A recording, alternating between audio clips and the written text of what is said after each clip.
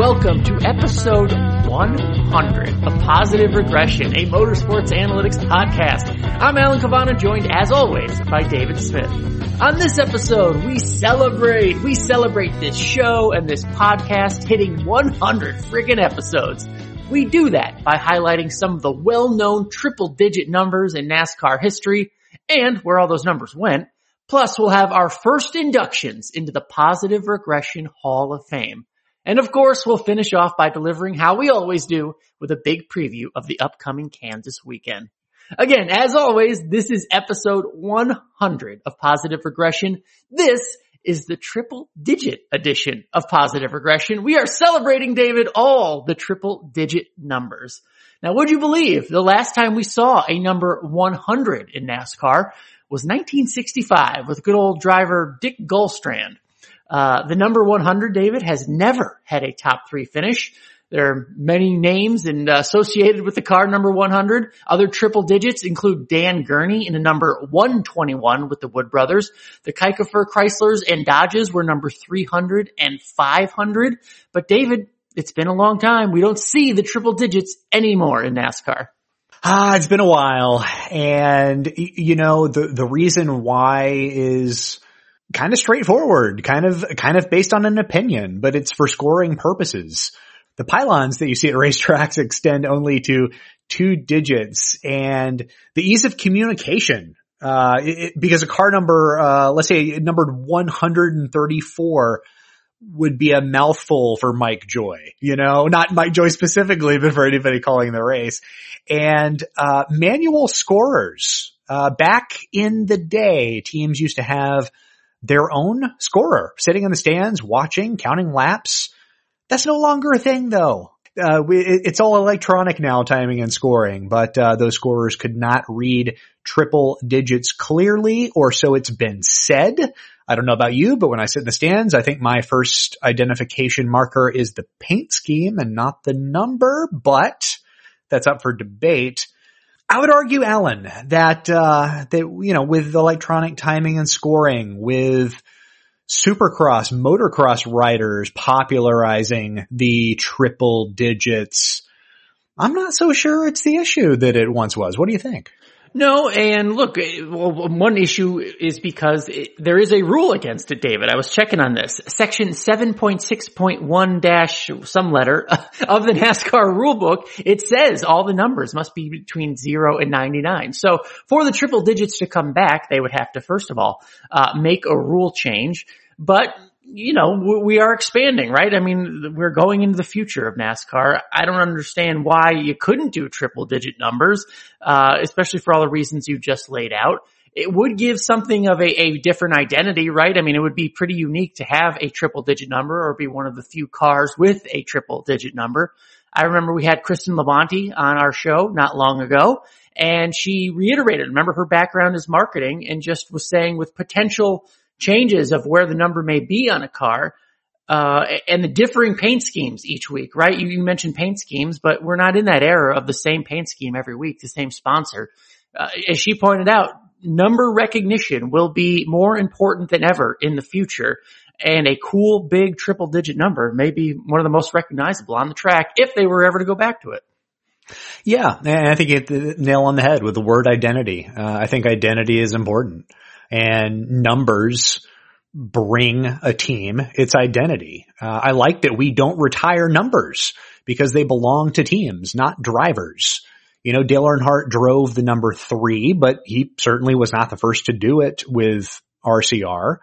I rather enjoyed RCR choosing to have that little small number 3 on the quarter panel of Kevin Harvick's number 29 car, because they were the 3 team, right? Baseball has the Yankees, basketball has the Celtics, NASCAR had the 3 team, and they took pride in that.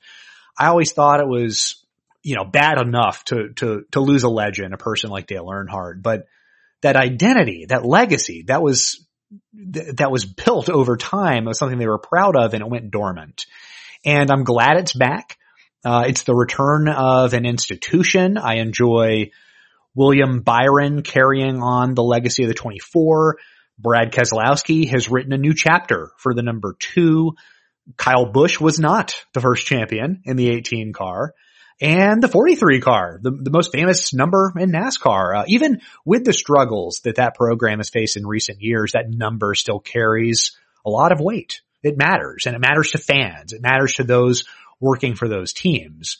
And if we're making numbers smaller, if we're sliding them to the rear of the car and you know, the way it's going, they're probably being slid all the way off of the car. To various degrees, this minimizes a team's identity, and that's a shame. So triple digit numbers, let's do it. Let's have some fun, because if there's a case for numbers at all, then I think there's a case for triple digits. The numbers are something fun for the fans. It's an identity for the teams. 4 digits is probably a bridge too far, right? But we're not crazy. Yeah, no, you're asking, where does it stop? It stops at 999. We'll stop it right there. But I think, having the number be the identity, and that's something that we've made a talking point every episode of Positive Regression to this point. And you hear all the stories associated with numbers. It's a shame if that were to ever change dramatically or leave altogether. And, think of the stories that we've told over these last 100 episodes. Think of how many more stories we could tell if more numbers were available, right? I'm all for it. And I think if it's something that brings fun to fans that watch the sport every Sunday, then I think we should seriously consider doing it. We've had a whole episode full of crazy ideas, and this wouldn't even qualify. It's not even that crazy of an idea. Who knows? NFL just changed its number policy. You never know what could come down, the road someday, especially with the next generation car, maybe next generation of numbers. But that's just what we're thinking about, David, because this is the triple digit edition of Positive Regression. Let's get it started. When your business is starting its championship run, nothing matters more than finding and hiring the best team. With Indeed, you have the power to build a dynasty by hiring more MVPs faster. Start hiring right now with a $75 sponsored job credit to upgrade your job post at Indeed.com/Blue Wire. Offer valid through March 31st.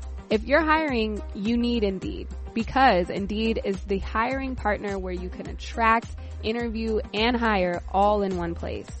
And Indeed is the only job site where you're guaranteed to find quality applicants that meet your must-have requirements, or else you don't pay. Go to Indeed.com/Blue Wire to claim your $75 credit before March 31st. No matter how the last game went, anytime you take the field, you got a shot at greatness. Give your team the best shot at winning by recruiting more MVPs with Indeed. Indeed.com/Blue Wire. Terms and conditions apply. Need to hire? You need Indeed. And David, to start this episode, it's not on our rundown, but I want us to take something of just a short victory lap, David, because this little podcast has reached episode 100. Maybe I've mentioned it so far, but I just want to say it's been a professional honor to be a part of this. Only because this is a podcast, David, that is listened to by drivers in the garage, crew chiefs, engineers, and a whole big group of smart listeners that have joined us on this journey. And it all started with the work you've done in your professional career, David. So I want to thank you personally for letting me be a part of this and making me be a smarter race fan, journalist, analyst at times, but it's been such a pleasure to be a part of this and see it grow and hear from our listeners and know we're kind of the cool kids on the block sometimes when people can interact with us and we can have our nerdy conversations. The nerdy conversation has turned into something cool. We're cool. I don't feel cool sometimes, but that's so touching. I've got goosebumps. Oh, thank you so much for saying that, Alan. Wow. Okay. Yeah. You caught me off guard, but I will say this. You are important too, and probably in ways that you just don't even understand. I am an introvert, a deep introvert, and I am someone trying to be heard in an industry that rewards the loudest extroverts, good or bad. So at times I feel like the odds are stacked against me. And doing this podcast with you has allowed not only a comfortable outlet for me, Positive regression has probably elevated my place in the sport more so than anything else that I've done. But it's also made smart conversation about NASCAR. You said cool kids on the block, but I think it's made smart conversation about NASCAR acceptable. And it feels natural now. And a lot of that is because you are so damn so good at pulling rationale and theory and answers out of me. You are acting as one of the listeners, asking questions on their behalf, and you are quite talented at that. You ask questions from a place of curiosity and not judgment. And I think that is something that is lacking in the NASCAR media and media in general, and also the wider world while we're at it. So yes, while positive regression was my brainchild, make no mistake that there's no positive regression without Alan Cavanna, and I very much look forward to the next 100 episodes, doing what we do, sharing what we love. Amen. It's been a fun time, and well said, and I appreciate it. So I just wanted to make sure we took a little victory lap, and look, every episode is a thank you to all listeners. So thank you to everybody who's asked a question and chimed in and sent us a text over the few years that we've been doing this. It's been very cool. So with that, David, now that we got that out of the way, just to celebrate 100 episodes, we're going to celebrate a different way by opening up the doors to the Positive Regression Hall of Fame. This is a Hall of Fame of our own making. The committee, you and I, are choosing who will be inducted, and we'll have a little fun with it. We're not just looking for spreadsheet superstars. It's not fully based on numbers. We're going to celebrate some people and some things in NASCAR who maybe approached problems with an analytical mindset, and maybe who were pioneers who didn't even know what they were up to when all this started. So David, you and I will both select 2 inductees for the inaugural class of the Positive Regression Hall of Fame. Anything you want to preamble with before we get to it? This was something that I've been thinking about for a while, and I do want to celebrate, pay homage to, or at the very least recognize folks in the industry who think differently or approach problems analytically. And there are so many out there now. It's so smart. I mean, I've gone on national podcasts and radio shows that have asked me to explain, well, what's it like doing analytics in NASCAR? And I tell them that it's actually very natural. It's all been very inviting, and there are teams, crew guys, drivers, engineers. When you think about auto racing, you think about the people touching cars, especially mechanical engineers. What do they know well? They know cars and they know math, right? So this is a natural marriage, but auto racing didn't just exist for the last 10 years. It's been a long time brewing, and there have been thinkers. While they may not have been advanced stats driven, there were people in this sport that were solving problems in a way ordinary people would not have. So I think this is an opportunity to showcase these folks. I don't have any plans for doing this very often. But every now and then, every round numbered episode, I think we'll come back to our Hall of Fame and see who else deserves just a day in the sun, right? For their achievements over time, whether it netted them trophies or not. And, we've gone through the list here, the initial 4. I think it's a lot of fun, and it starts with the first name at the top because I've picked someone that probably deserves to be in any Hall of Fame, but at the very least, he can be a part of ours. Maybe the least desirable accomplishment of his many accolades. But yes, who is the first inductee? The first inductee to get the black and gold jacket of Positive Regression Hall of Fame. He is the late, the great, the last American hero, Junior Johnson. Woo! Yay! Alan, Junior Johnson once told ESPN writer Wright Thompson that he became a race car driver because, and I quote, "I wasn't smart enough to do anything else." And I have the utmost amount of respect for Junior Johnson, but I respectfully disagree with this. In addition to driving and owning a team, he actually was a successful farmer, a chicken farmer, among other things. And if you know anything about chicken farming, the avenues to money making are plentiful. You've got the poultry, you've got the eggs, even chicken feces goes for a pretty penny on the market. You can make money a lot of ways with that. So I actually think he was pretty savvy with what he did as a side hustle. He actually took some Darlington race winnings and applied them to his chicken farm. So he was actually making money and investing it. But in my opinion, he very much was the Branch Rickey of NASCAR. And Alan, you might not be aware of Branch Rickey, and some of our listeners might not, but he was probably the modern day equivalent of a general manager for the Brooklyn Dodgers. And he was key in identifying statistics in baseball that mattered, things that he wanted to do in terms of exercises with, early workings like a batting cage, working with pitcher training, things like that. He also looked off to the Negro Leagues at a time during segregation when he said, those players are really good. I'd like to have them on my team. I think they can make us better. And he went out and he signed Jackie Robinson. So he addressed some things at a time during baseball that really had never been done. And I think in a lot of ways, Junior Johnson did that for auto racing. He established some practices that we consider ordinary now, but they were extraordinary at the time that he uncovered them. So the first one I want to bring to light, the 1960 Daytona 500. I don't know if you know the story of this, but I'll tell it here a little bit. That 1960 Daytona 500 race is underrated, underappreciated in the effort because of how he won it.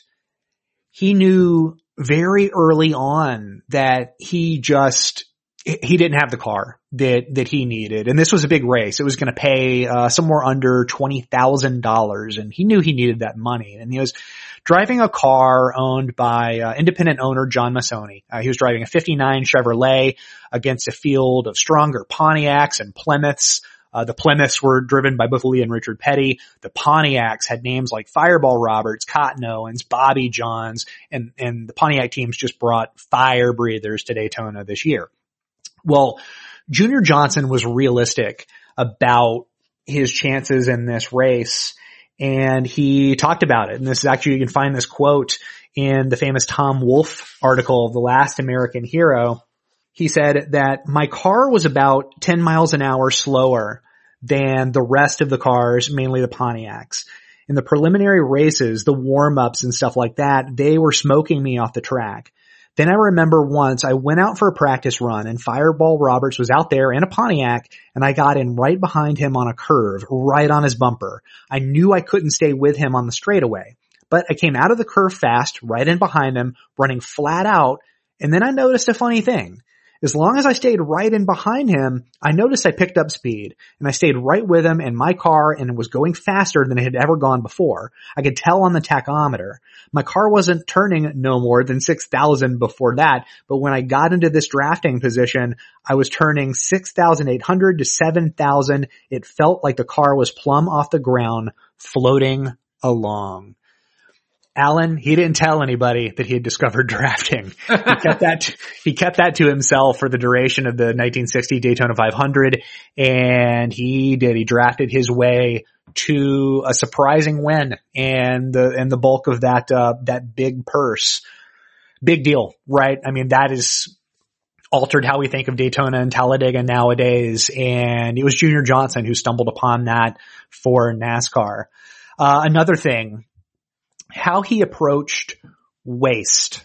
Waste, I'm not sure the fans realize, waste, over purchasing parts that might soon become obsolete given the rules changes that happen frequently in NASCAR.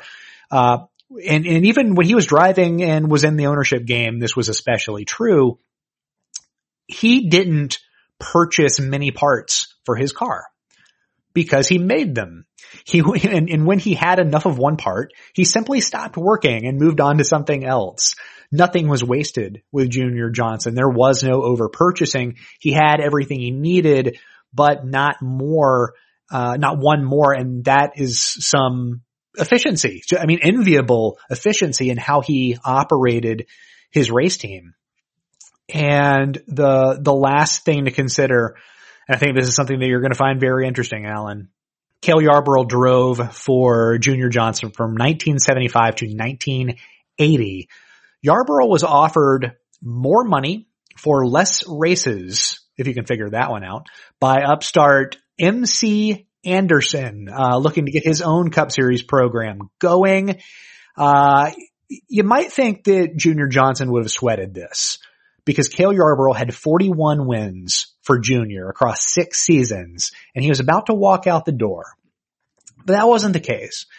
Johnson didn't think it was necessary to get on his hands and knees and beg a 41-year-old Cale Yarborough to stay, and instead he recruited, some pipsqueak driver heading into his age 34 season named Darrell Waltrip, who then went on to win 43 races for Junior, 2 more than Cale, across his own 6-year stretch.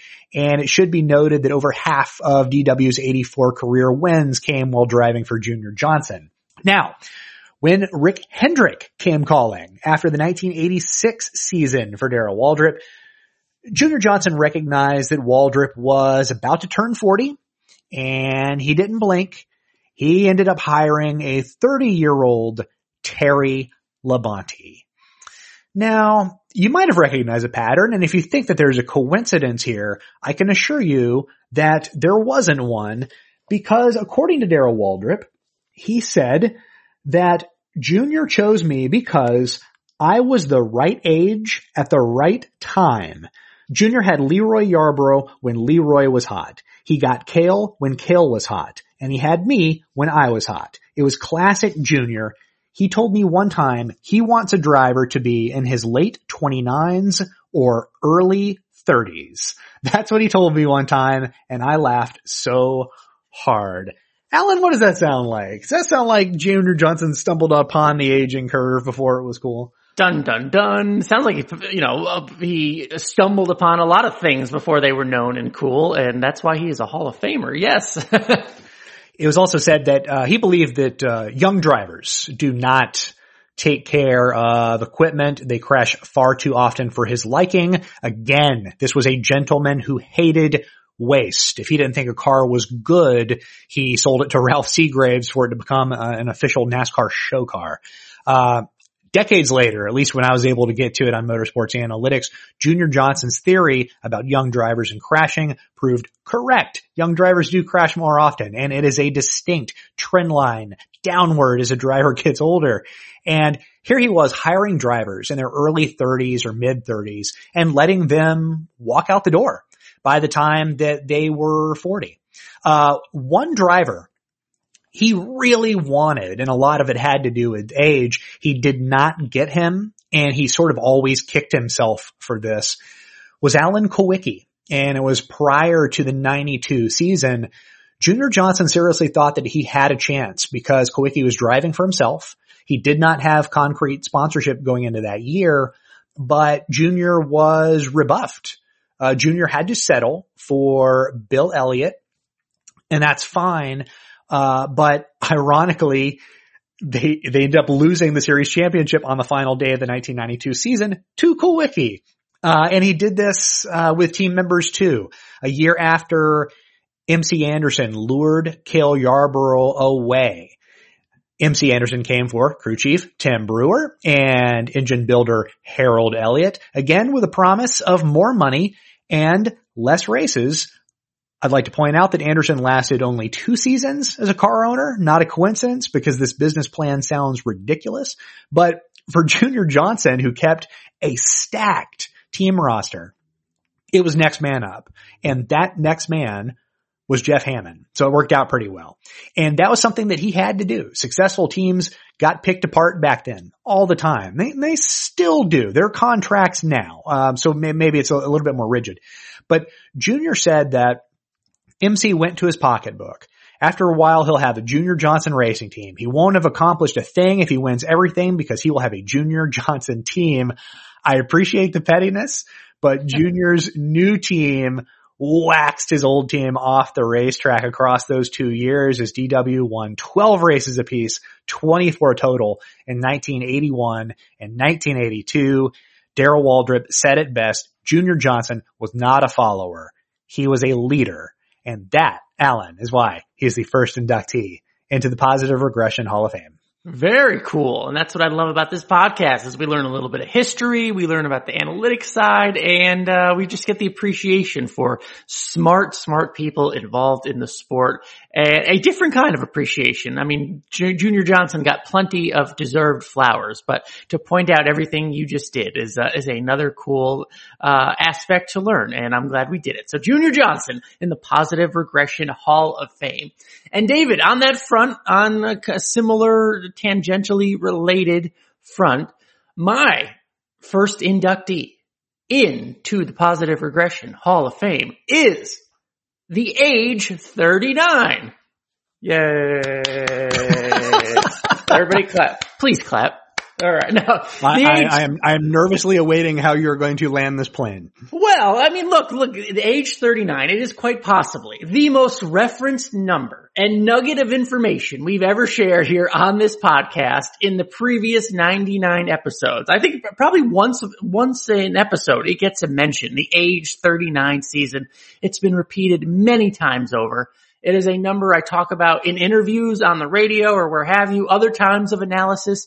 And again, if you're just listening or you don't know what this is, according to the data, motorsportsanalytics.com and David Smith himself, at age 39 on average is a driver's peak age for performance, for production. Again, it's an average, so it's not like every driver at age 39 is the best, and you're not going to pinpoint every single driver at age 39, but on average, extrapolated over, I think, about 2 decades of research, right? The peak production on average for a driver comes at age 39. So when you see Denny Hamlin, let's say, winning 6 races at age 38, 7 races at age 39, and now at 40, he's off to this blistering start, we probably shouldn't be surprised. You can see where we're going with this. And there are countless other examples in this range. The age 39, David, has taught me to reevaluate how I look at drivers' careers. Maybe it started with Junior Johnson, but to put a pin on it like you have and with the numbers, what they have come up to say, it's just made me look at drivers differently and their careers. And I just got to say, one of the most memorable moments of doing this podcast, David, came in 2019. The championship 4 that year was Kevin Harvick, Martin Truex Jr., Denny Hamlin, and Kyle Busch. And one of our listeners tweeted to us before I even knew this was happening that the combined ages of those 4 drivers age was 38 and a half years old. And I just thought that was the coolest thing because one of our listeners had taken what we had talked about, put it in the back of their heads just like I would have, and they figured out the data that the championship 4 was on average age 38 and a half years old. So age 39, David, here's to you. That is going up in the rafters right now. The jersey number 39 is going up in the rafters of the Positive Regression Hall of Fame. And we will continue to mention it as we go on and go forward because the age 39 is of utmost performance for this podcast. I look forward to seeing so many number 39 Positive Regression cars pop up on iRacing. I can't wait for that to occur. That'd be so sweet. You bring up a good point. I mean, if there's been one staple, one thing that we've been able to at least get the wider motorsports world to understand is that there is an aging curve. Drivers do have this, and for whatever reasons, it can be physical, mental, even just how drivers shift in their life, their priorities. They're usually settling into family matters at that point, but that is the age. And, if you want to broaden the gap, the range, that is a driver's statistical peak. It's important to know that. And for me, one of the reasons that I know that I drive it home. I know that I lay the age thing on thick when evaluating drivers, is because I used to do this with a little bit more stakes on the table, working as an agency scout. And I don't mind sharing that the majority of the mistakes that I made in evaluation were because I didn't give proper credence to a driver's age. I did not give it the attention that it deserved. So it sort of, look, I'm fine making a mistake as long as I learn from it. If I don't, then I'm just burning myself again. So that's why I just had that concentration on that. And that's important to know that sometimes you can't give up on a driver. If Martin Truex had been booted, think about that. 2 wins for a long time before he ever got to Furniture Row Racing. He was also nowhere near his statistical peak. And that's a pretty significant reminder. We see ebbs and flows in careers. We saw Denny Hamlin struggle a lot before reaching this point in this career with a team this good, with a crew chief this good, and they're reaping the rewards of that. We're witnessing Kyle Busch going through whatever Kyle Busch is doing right now, but his days are not over at the top. There will be a rebound, and we know that because that's typically what drivers do. They do rise to prominence around this age. So AJ Allmendinger is one example we've brought up lately, is because he is at that point right now, and we saw him be, I think, the best in Pier last year in the Xfinity Series, and ranked second right now. Yeah, and chasing a title. Yeah, and that's very much the case. So yeah, it's an age old in distinction, or maybe just in sports in general, but when it comes to race car driving, this is kind of it. It's the height of your powers, the height of your knowledge, all culminating in one nexus point. So I appreciate it, and I'm glad that you're bringing it to light here again. And we're putting an age in the Hall of Fame. How about that? Can't stress it enough. Impress all your friends with all the knowledge you learn on here. David, inductee number 3 of the 2021 inaugural class of the Positive Regression Hall of Fame. Who is it? I'm going to induct a crew chief, but not just any crew chief. He is a championship winning crew chief, but he's not someone that I feel is earmarked for the actual Hall of Fame. But I think he deserves some moment in the sun here. Paul Andrews. And if you don't know who Paul Andrews is, I guess at this point it's fair to say that he's a journeyman crew chief, but his career started in what could have become his forever role. He was the crew chief for Alan Kulwicki's independent team. And once the team was sold to Jeff Bodine, he remained with that team there until 1997. So 1986 or so to 1997, something of a 10-year stretch with one team, the number 7 team. He was also the crew chief for both Steve Park's Cup Series victories for Dale Earnhardt Incorporated.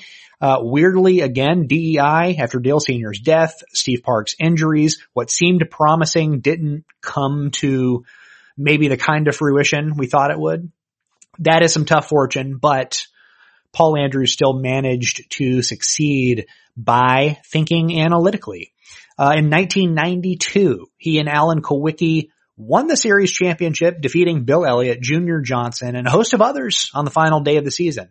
They were indeed able to go toe-to-toe with Elliott that year. And in that race, the finale at Atlanta specifically, working the calculators, Alan, on pit road with the goal. They knew this going into the race, that whatever happened, they wanted to earn the 5 bonus points for leading the most laps in that race. They recognized the point in the race when that goal became mathematically settled, after which Paul Andrews, feverishly working the calculators again to understand how much fuel he could take and maintain his running position. It amounted to 3 seconds. And when the team's gas man, Tony Gibson, you know him as Daytona 500 winning crew chief, Tony Gibson, he went over the wall, held the gas can for 3 seconds exactly. They all held their breaths. Elliott won the race. Kulwicki finished second. And thanks to the bonus points, a gimmick, Alan, go figure. Kulwicki claimed the championship. They were able to do all of that on the fly. They had a goal. They knew what they wanted to accomplish, but they still had to come up with some very early pit strategy designs just to maintain their running whereabouts on the track.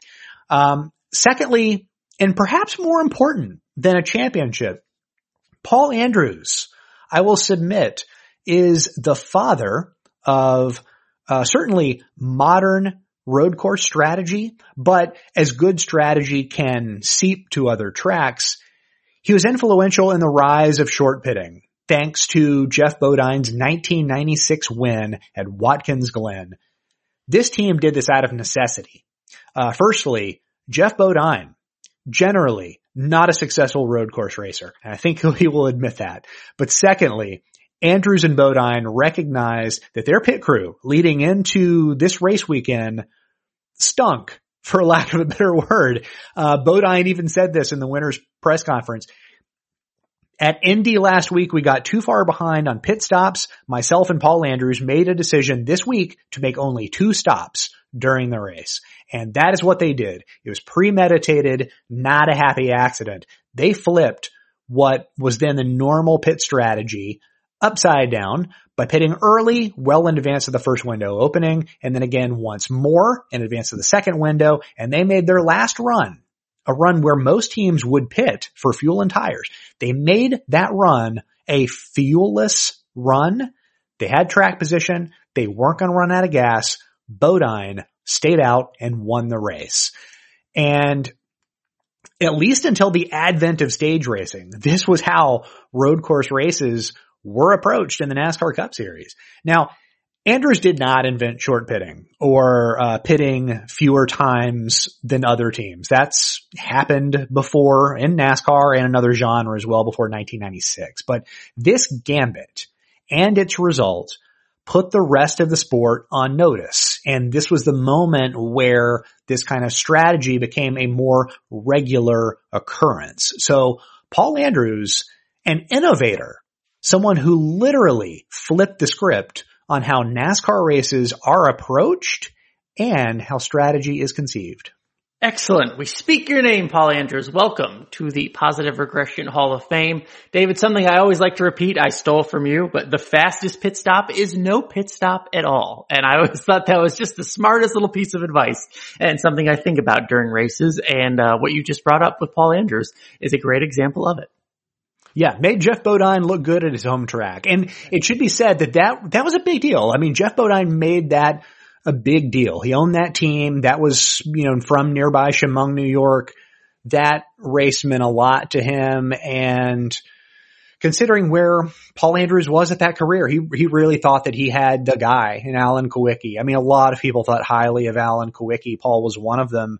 And this was maybe some success that he didn't expect, but he looked at a race and saw it differently. And sometimes to find an answer, find a solution to a problem, you kind of have to pick the problem up and turn it upside down a little bit and look at it from different angles. And I think that's what we're looking for with this Hall of Fame. It's not necessarily, the spreadsheet standouts.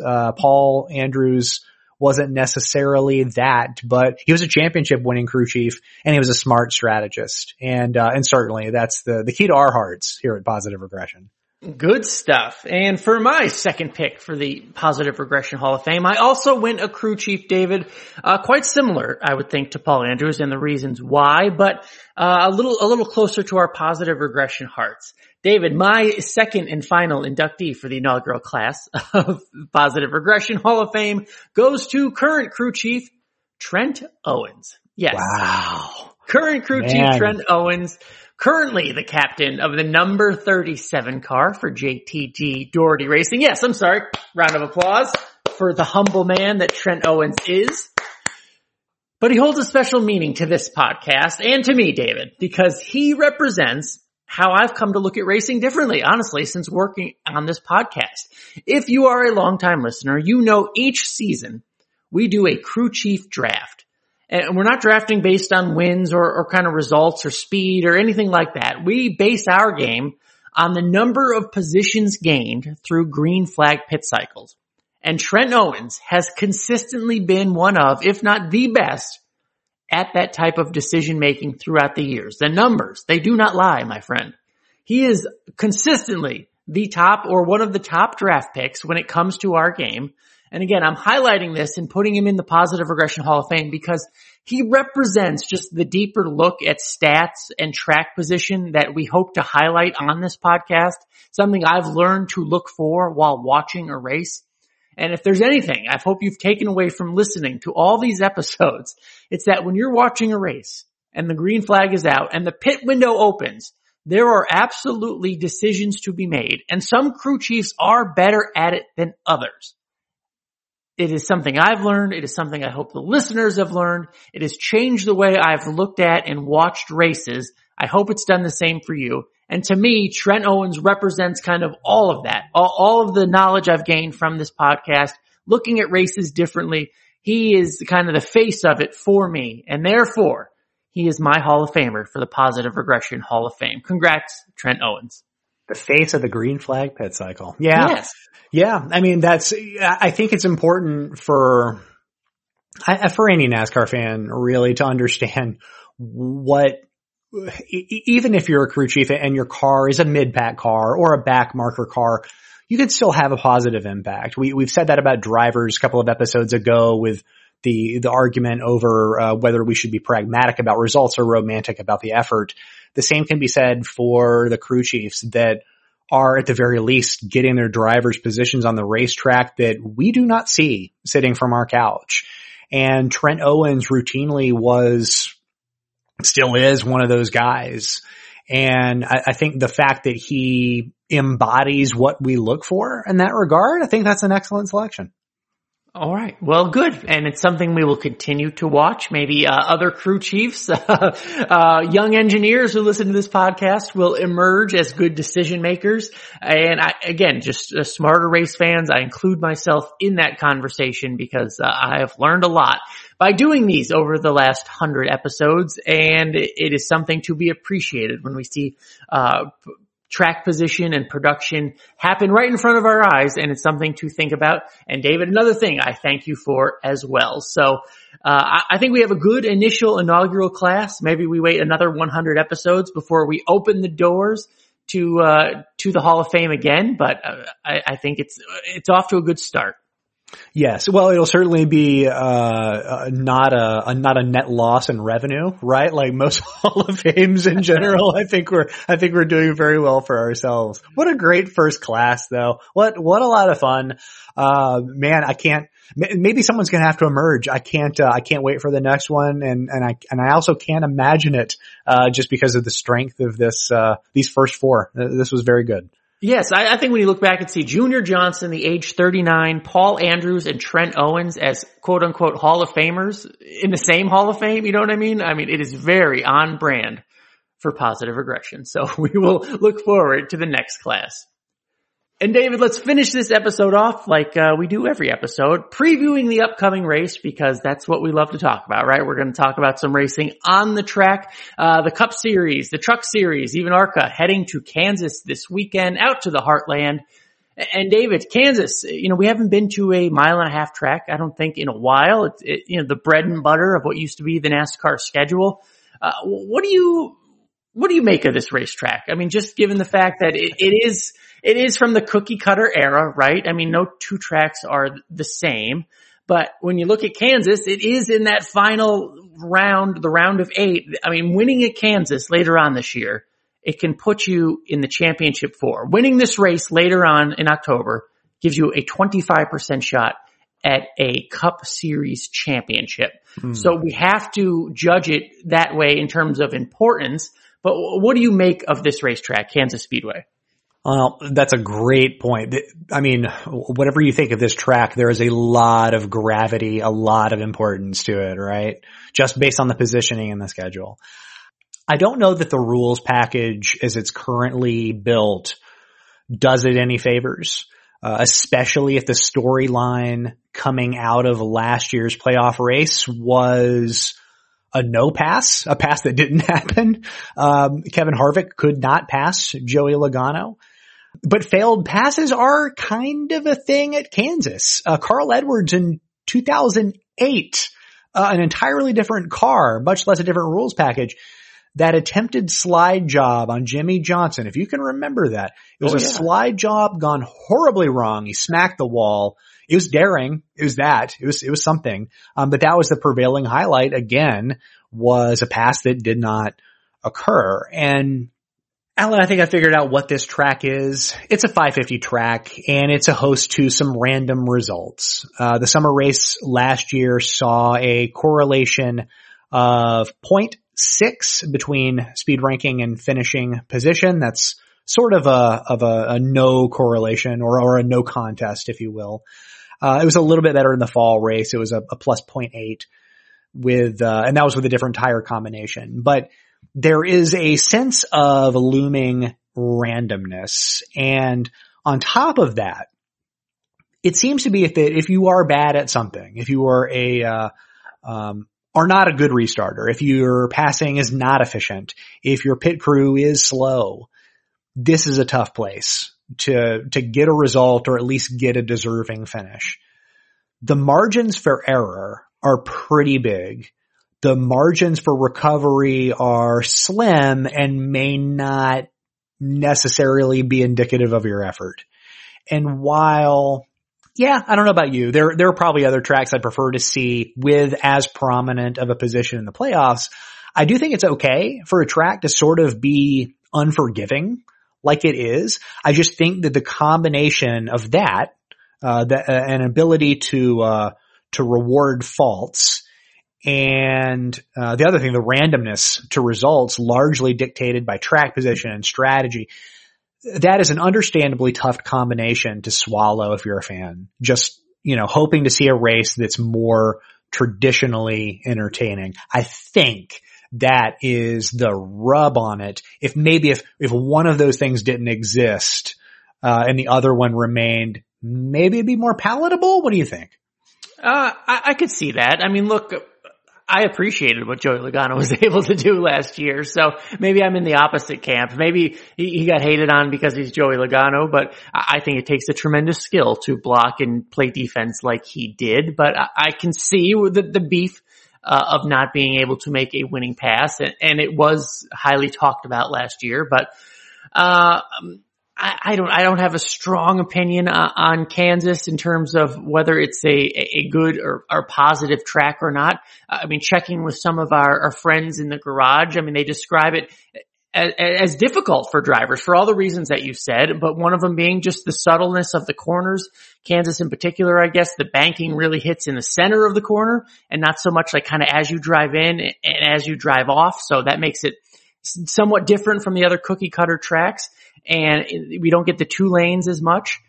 So it has its own unique qualities for a, round mile and a half track that we see a lot of in NASCAR.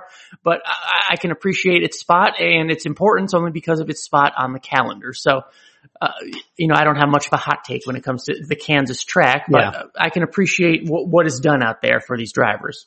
Yeah, and those are good points. I mean, it is ultimately going to be a track position race, and at times that's going to be clear.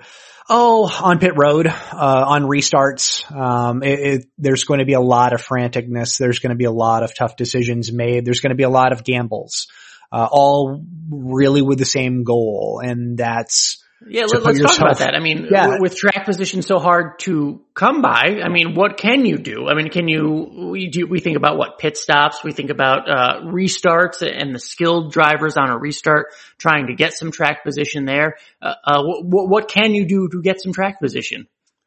Pit stops are top of mind. And this is the same tire combination that we saw in the fall race last year. It's the same one that we saw at Las Vegas, different than what we saw at Homestead and Atlanta.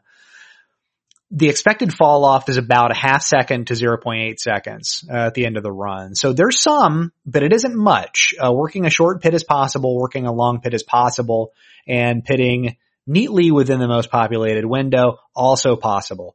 Ultimately, Alan, we're just looking for teams to get on pit road quickly and off of pit road and into a clean lap. Run those laps clean once you have the fresh rubber. That's pretty important on a green flag run. That's going to be the choice pathway to positions under green. Under yellow is where things might get interesting. We could see certainly some cheating. The two stop, no tire, not blatant outright cheating. Two tire, no tire stop, right? But those are gambles. And as these restarts have become, I don't want to be cliche to say it's like pack racing, but it is kind of what it is, right? Ultimately, it's similar to pack racing, these restarts, and it's important to have track position just going into those. Joey Logano won this race last fall. You say because of the defense, the pit crew gained him 16 spots in that race, and that was tremendous. Kevin Harvick, I think, lost this race in part because he had a bad final pit stop. He lost the lead to Logano. He could not recover, could not pop that bubble of air and get around Logano. Well, the pit stop did him in. The ensuing restarts here after yellow flag stops do offer some salvation, but they tend to be hard. We see cars darting everywhere. The restart dynamic itself with the 550 package has made all of this frantic. The best position with a positive average gain is 6th place, which is the outside of the third row. That should tell you that no position, especially those in the front, is truly safe. But the outside spot on the front row retains 75% of the time compared to the inside's 41% rate. That will be interesting to see how that plays out as teams select in the choose zone. And there are a few other quirks as well. 12th place is a better restart spot than 9th place and holds a higher average running position after 2 laps. That is 10.2 compared to 10.8. Be on the lookout for that.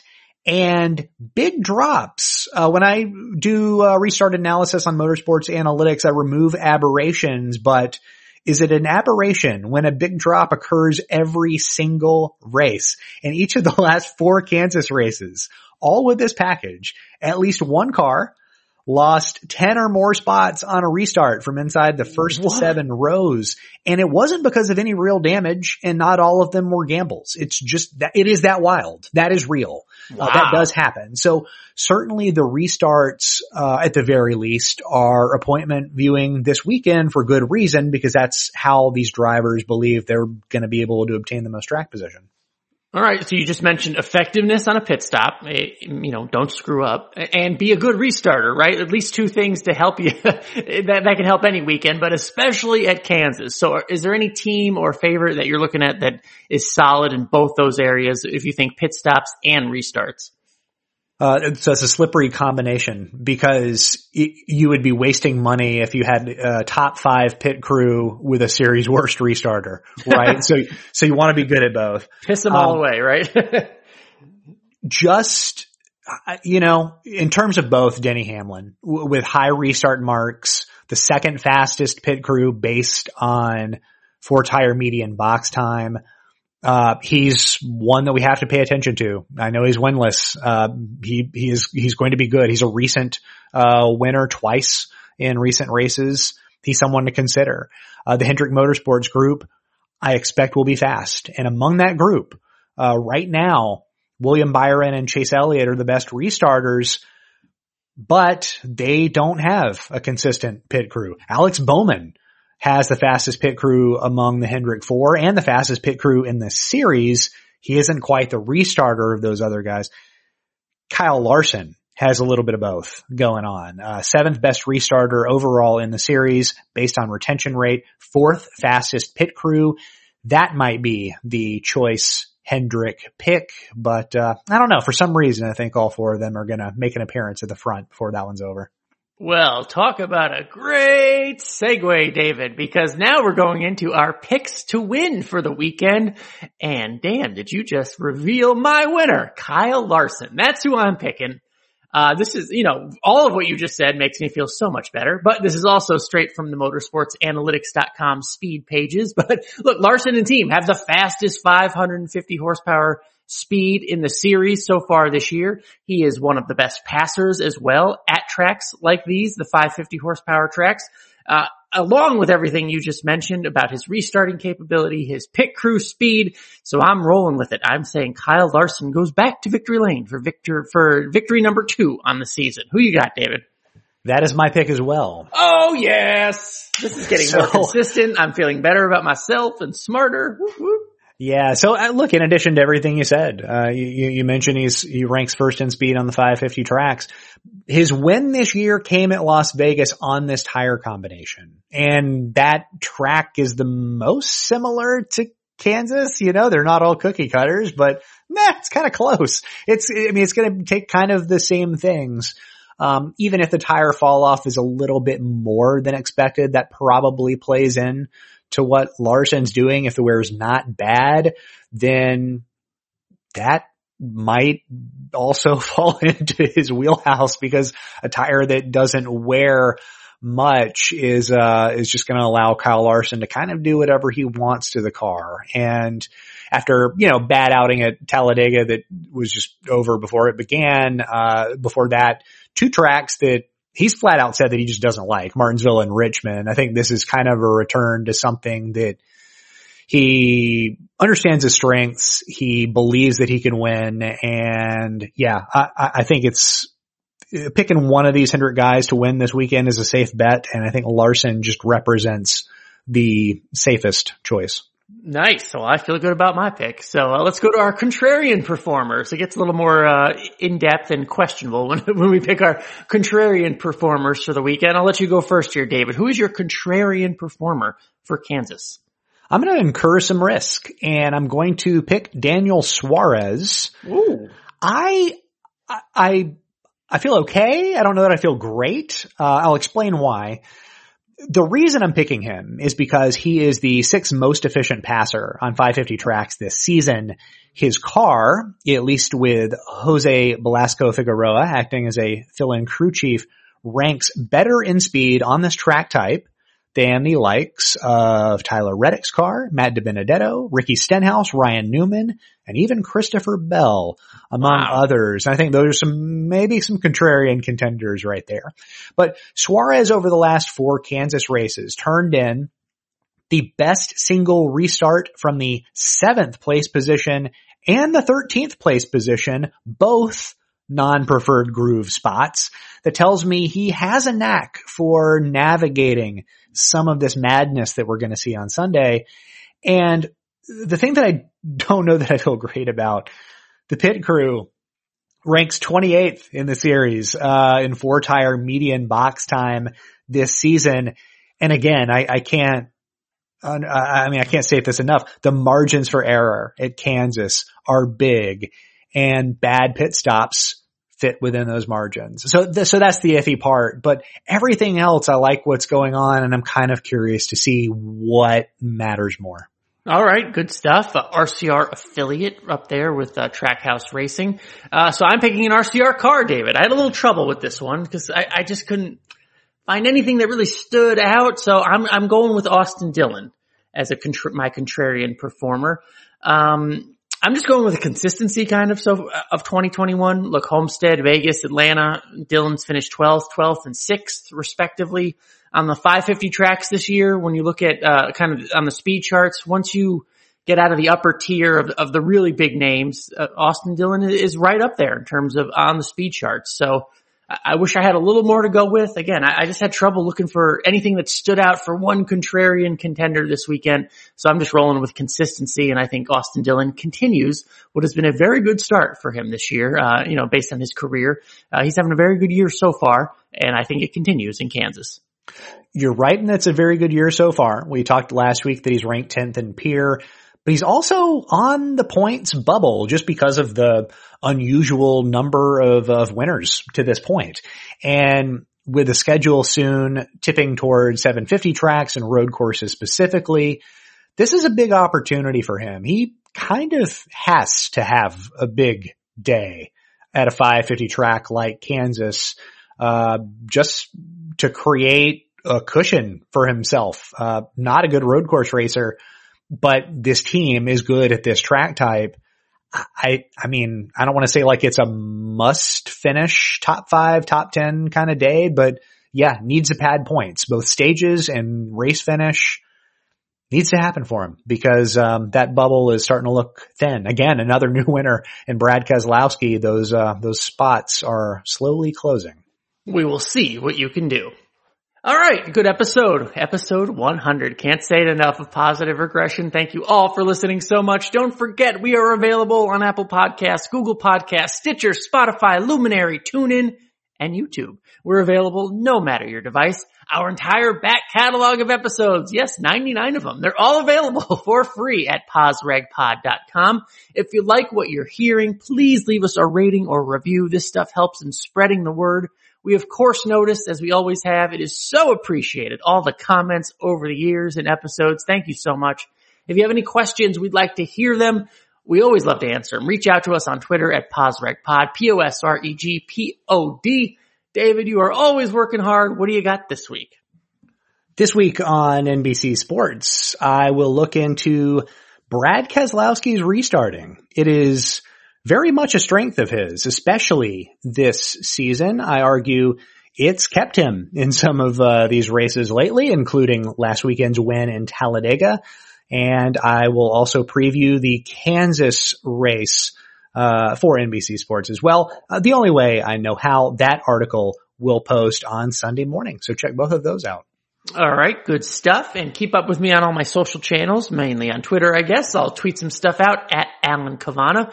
But we will I'll have my debut with working with the Speed Sport guys over there with our quick hits video that comes out, kind of expanding my breadth of racing knowledge and just previewing the upcoming weekend of racing across the country, going in straight lines, on motorcycles, even on, yes, some NASCAR. But that'll be a weekly thing, the quick hits series on Speed Sport. So I appreciate you following on there. Also, make sure you watch Fantasy Live over on NASCAR.com because of myself and Amy Long. Try to hit you with some knowledge about who to put in your Fantasy Live lineup. That's always fun. It gives you a little more incentive while you're watching the race on Sunday. And yeah, just shoot me a follow on all my social media channels. I would appreciate that. So again, thank you. As always, every episode, David, this has been a pleasure. We are 100 episodes into Positive Regression. Here's to 100 more. I wish I had some sort of Easter egg to deliver right now, but I do not, as I'm making this up on the fly. But again, stick around for episode 200, and I promise to have an Easter egg in that episode. So for David Smith, I'm Alan Cavana. Thank you for listening to Positive Regression.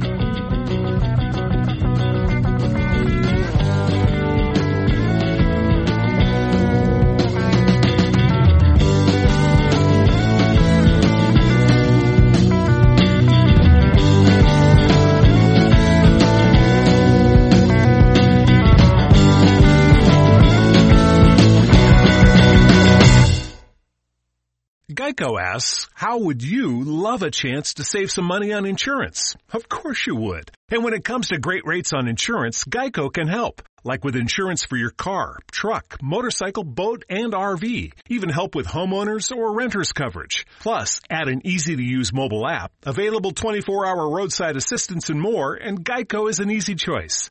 Switch today and see all the ways you could save. It's easy. Simply go to geico.com or contact your local agent today.